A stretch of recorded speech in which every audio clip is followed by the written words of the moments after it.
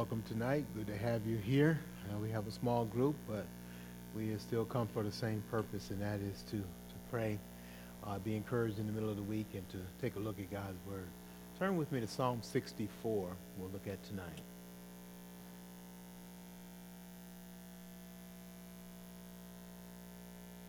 Psalm 64.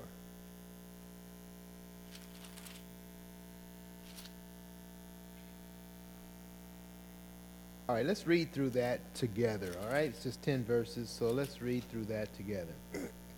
Hear my voice, O God, in my complaint. Preserve my life from dread of the enemy. Hide me from the secret plots of the wicked, from the throng of evildoers, who whet their tongues like swords, who aim bitter words like arrows, shooting from ambush at the blameless, shooting at him suddenly and without fear. They hold fast to their evil purpose. They talk of laying snares secretly, thinking, who can see them?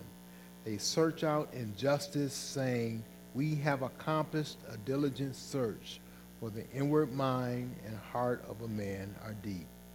But God shoots his arrow at them. They are wounded suddenly. They are brought to ruin, with their own tongues turned against them. All who see them will wag their heads.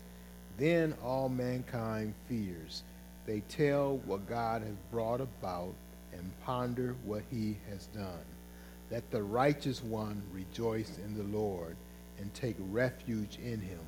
Let all the upright in heart exult. All right. I've entitled this A Prayer Against the Bully. Prayer against the bully. You ever had a bully in your life? You may have one now. Just because we are adults don't mean that we don't have bullies. Bully would be someone who is aggressive against you for no good reason and has power, or at least threatens power against you.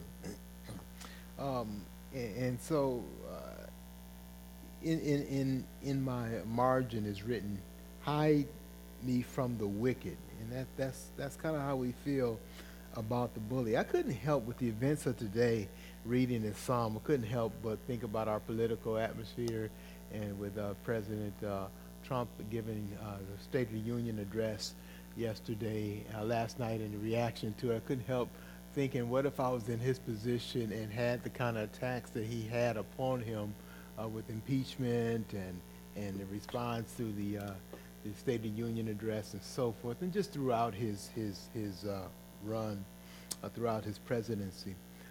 But really, that's just a small attack, because one who wrote many of the Psalms, David, he was king, he was head of the nation, and he had attacks from inward, and not just attacks for his rule, attacks against his rule, but attacks against his life, and some by his very own family, his own son who wanted to kill him. And so he had many enemies.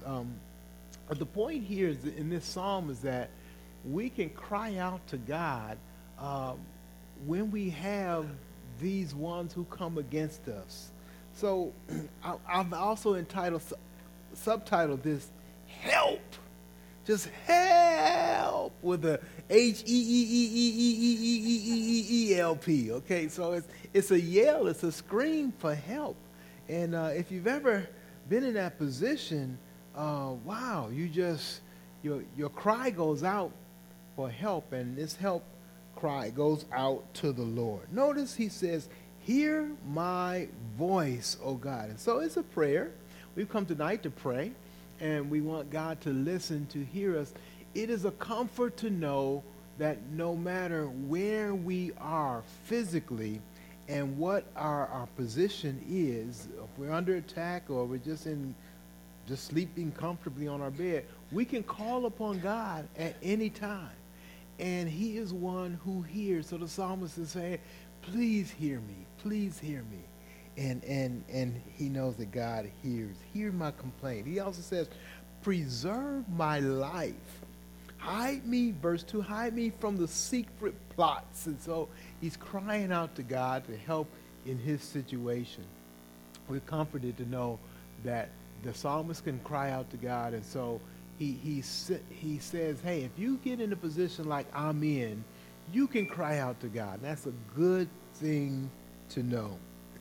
Look at the viciousness of the attacks. I want to start in verse 2.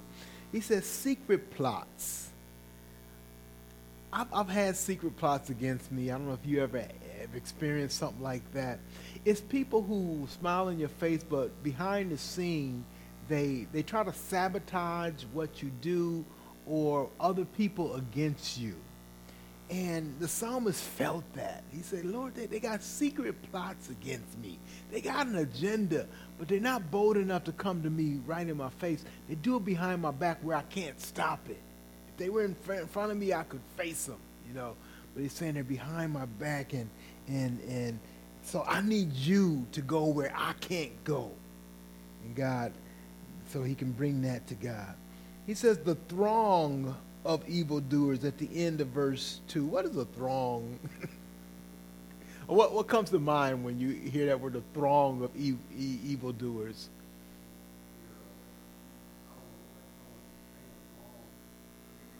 Okay, what else? A gang of them, right? It's just a whole bunch of them, right? It's more than you can count.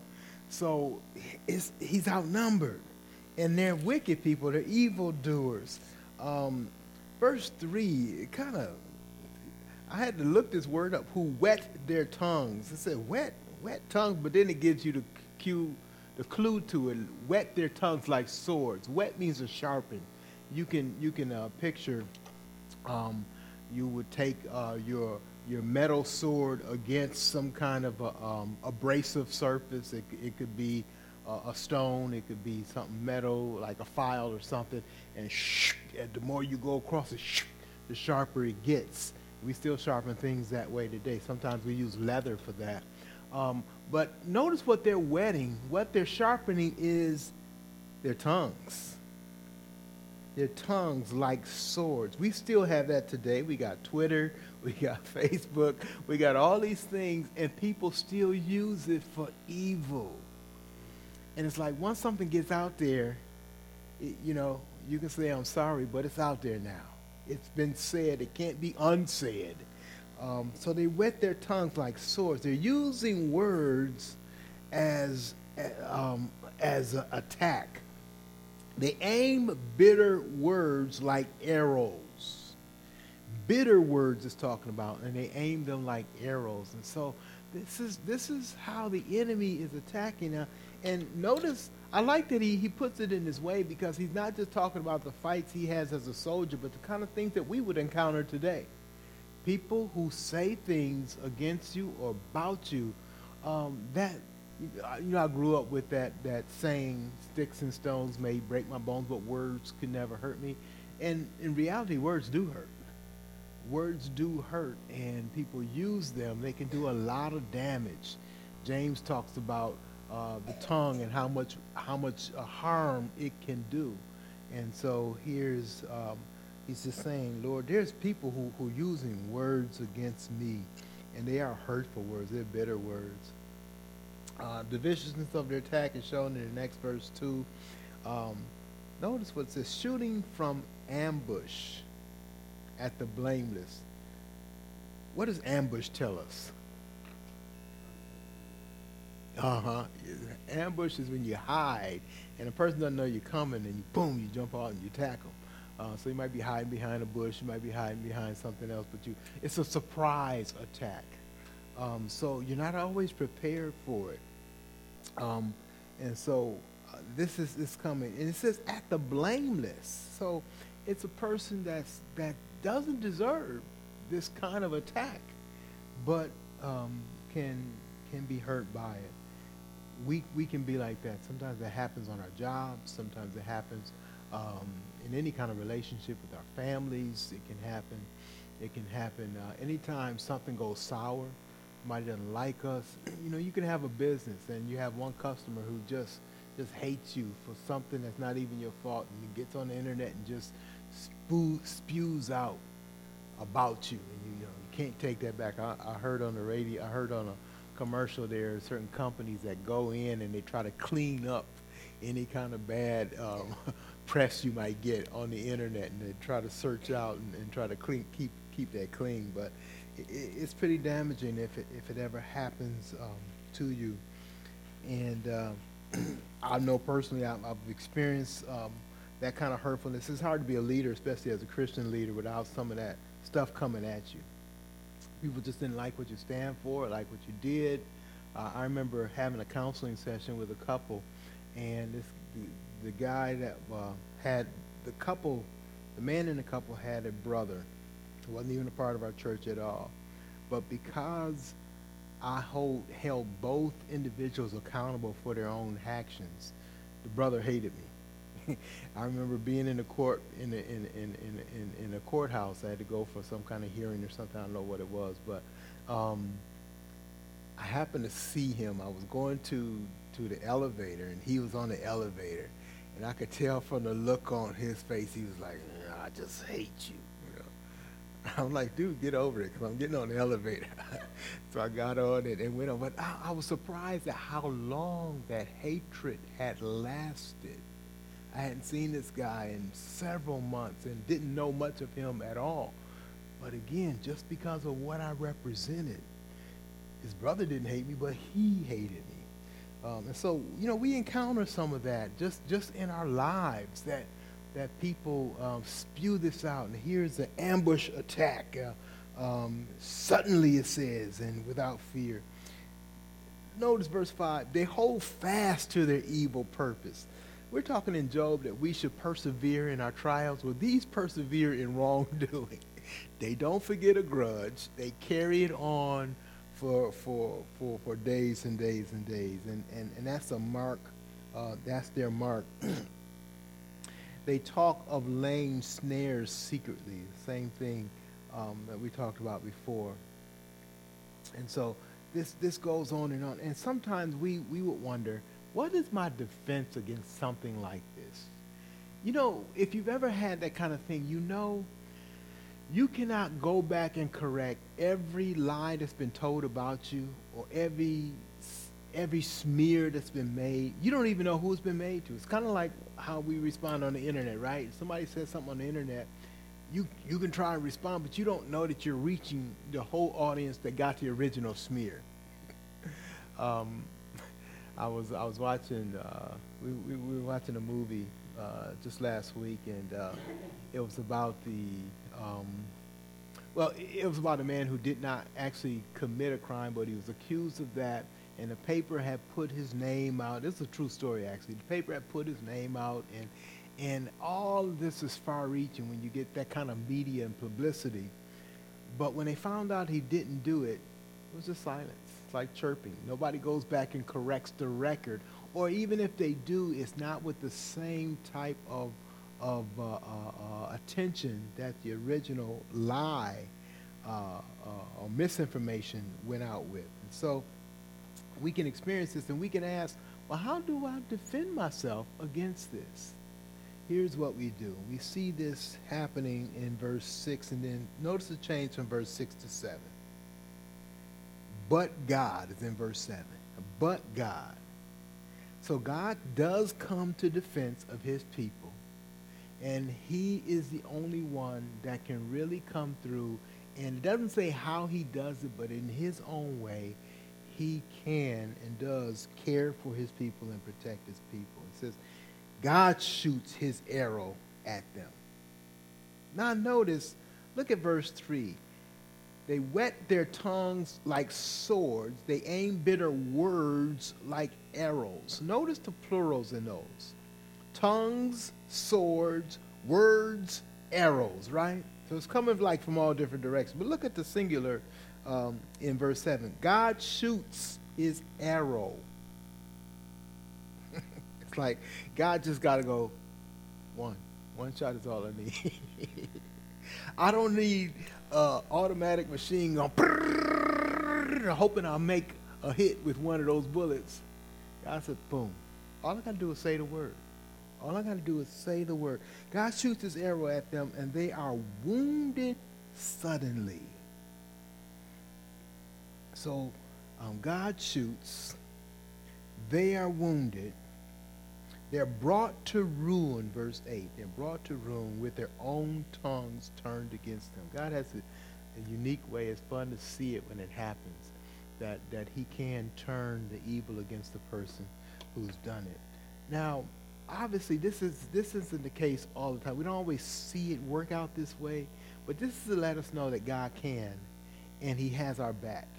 The point is, in this life, we don't always see, and we do suffer from wicked attacks, but God is going to vindicate his people and make up for all of those attacks that have been laid and been hurled against them. And so here's kind of the case for how God is going to do that. He shoots, they're wounded, they're brought to ruin. And look at what happens in verse 9. Then all mankind fears. When God begins to act, when God begins to bring about his justice, his judgment comes, people start to pay attention because something great is happening.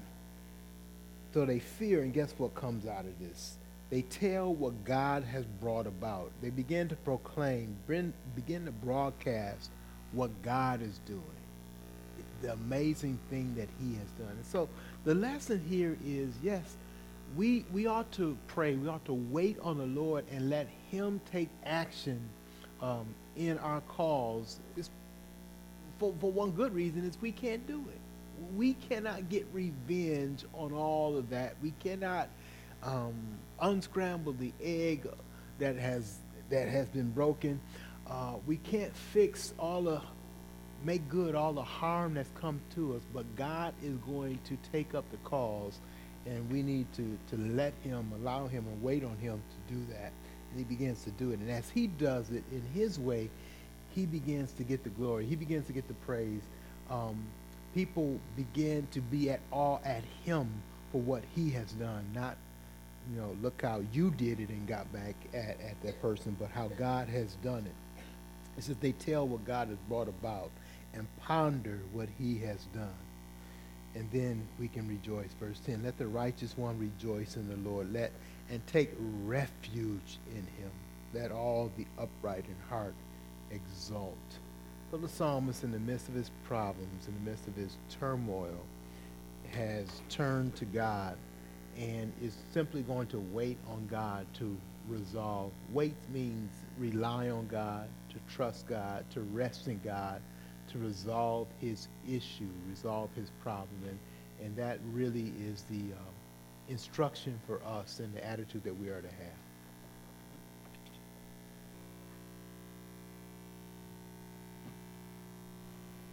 Good evening, saints.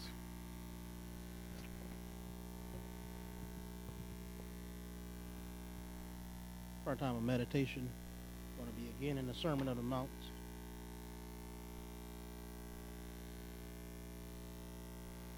One of the keys to understanding the Sermon on the Mount and to understanding Scripture in general is to understand the structure of how what's said is said. Jesus speaks in a certain way that's very organized. And Scripture is very organized. One of the keys of Scripture is that God designed it so that we might understand his word and his truth. And so if you look at the structure of a passage, it will give you clues to understanding the meaning of it. That's what we really mean by when we say we take a scripture out of context. What we mean is that somebody took a scripture out of its structure and tried to apply it without any understanding of what the author actually meant. And you can do that if you just take a phrase, take a verse, and just pull it out and rip it out of its structure. It doesn't have meaning. Well, the same with Jesus' words, even more so I would say with Jesus' words, because Jesus knows what he's going to say before he says it. Sometimes when I speak, I don't always know what I'm going to say until I say it, right? So we can make mistakes, but Jesus doesn't make mistakes. So his structure is important. And when he spoke, The last time we covered, in verse 17, he says, "Do not think I have come to abolish the law of the prophets. I have not come to abolish them, but to fulfill them." And that verse is the key to understanding the next section, because for the next section, all he's gonna start every part with, "You have heard it said." And every time he refers to "you have heard it said," he's talking about Scripture. And what he's trying to do is he's trying to get the hearer to understand the Scripture past just what the letters say and get to what God intends.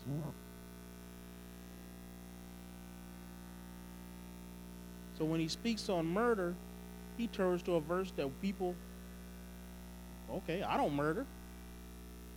But he's speaking about more than murder. He says, "You have heard it said to those of old, you shall not murder. And whoever murders will be liable to judgment. But I say to you that everyone who is angry with his brother will be liable to judgment. Whoever insults his brother will be liable to the council. And whoever says you fool will be liable to the hell of fire." So if you are offering your gift at the altar, and there remember that your brother has something against you, leave your gift there before the altar and go. First be reconciled to your brother, and then come and offer your gift. Come to terms quickly with your accuser, while you are going with him to court, lest your accuser hand you over to the judge, and the judge to the guard, and you be put in prison. Truly I say to you, you will never get out until you have paid the last penny. What is he saying? Well, he's saying this. Oftentimes when we read scriptures, we will think about how it applies to the most vile person and try to excuse ourselves, don't we? That's just a natural indication. But the temptation that I've seen some Christian preachers do is they say, Jesus is going beyond the law and he's teaching us something new. I don't think he is teaching us something new. He's teaching us something that has always been. And he's trying to teach a true understanding of the law so that we might understand that it's more than just obeying one precept. Before that, in verse 20, it says, "For I tell you, unless your righteousness exceeds that of the scribes and the Pharisees, you will never enter the kingdom of heaven." And I know that had to be a shock, because nobody obeyed the law better than the Pharisees. So then what did he have to mean?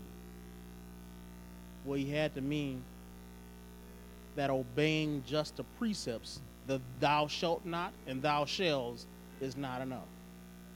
You must understand the intention of God and please him. And so he says when he talks about murder, he then speaks to anger. He then speaks to anger. And then he goes from there and he talks about when you're offering your gift at the altar. Now the Pharisee would not say this because they were stuck on, "I'm not murdering, so there's no problem." But Jesus is saying the intention of the heart matter because God sees that too. And if we don't somehow deal with the problems of the heart, how can we please God? And I think that's one of the biggest issues that we have at church, right? Everybody wants to dress up and come on Sunday morning, but it's Monday, Tuesday, Wednesday, Thursday that really describe what kind of saint we're going to be. And so that's the kind of scripture that Jesus is talking about. As we read the scripture, we want to bring that into our mind. How do we apply this? How do we put this into practice? What does the Bible really mean? You're reading through Leviticus. Is it just a law book? Or is there something more to it? Well, I will say that Jesus is saying there's more to it than just laws. It speaks to character. So we'll speak more on this next week when we get into lust.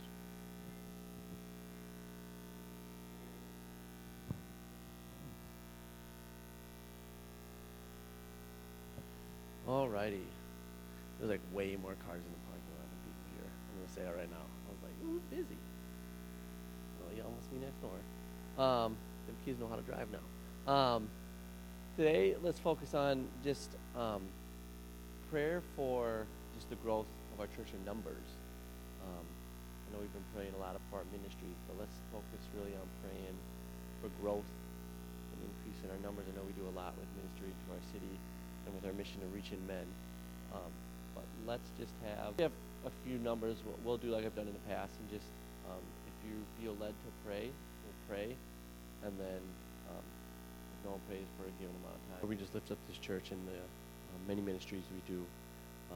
We just ask that you bless these ministries, that you allow us to use them to reach out to the people in our city, to change hearts for you, Lord, and to be used as your mouthpiece. Mighty increase in the numbers next door with True Seekers is a lot of kids have been coming in here, Lord, and that's a way for us to reach the men of those families, and we just ask for those opportunities to reach them and to minister to them and show them how they need a life with you. I ask that you just be with each and one of us. We come in contact on a familial level with all our family members who aren't saved, Lord, that we have an opportunity to spread the gospel to them, Lord, and that if it be your will that you change their hearts and bring them into our numbers, Lord, or the people that we come across in our daily lives with our co-workers or just happenstance meetings out on the streets, Lord, we ask that you allow us to just be a minister for you through those, Lord, and that we can just continue to just spread your word, and that we can fill these seats, Lord, and just continue to reach people, that we can do your work, and that we can pull those people away from condemnation and a life that would end in suffering and pain and hell, Lord. We just ask you just use us, Lord, and you just grow this ministry, and you continue to bless it. In your name we pray. Amen. So Lawrence is in here, so I will do prayer requests tonight.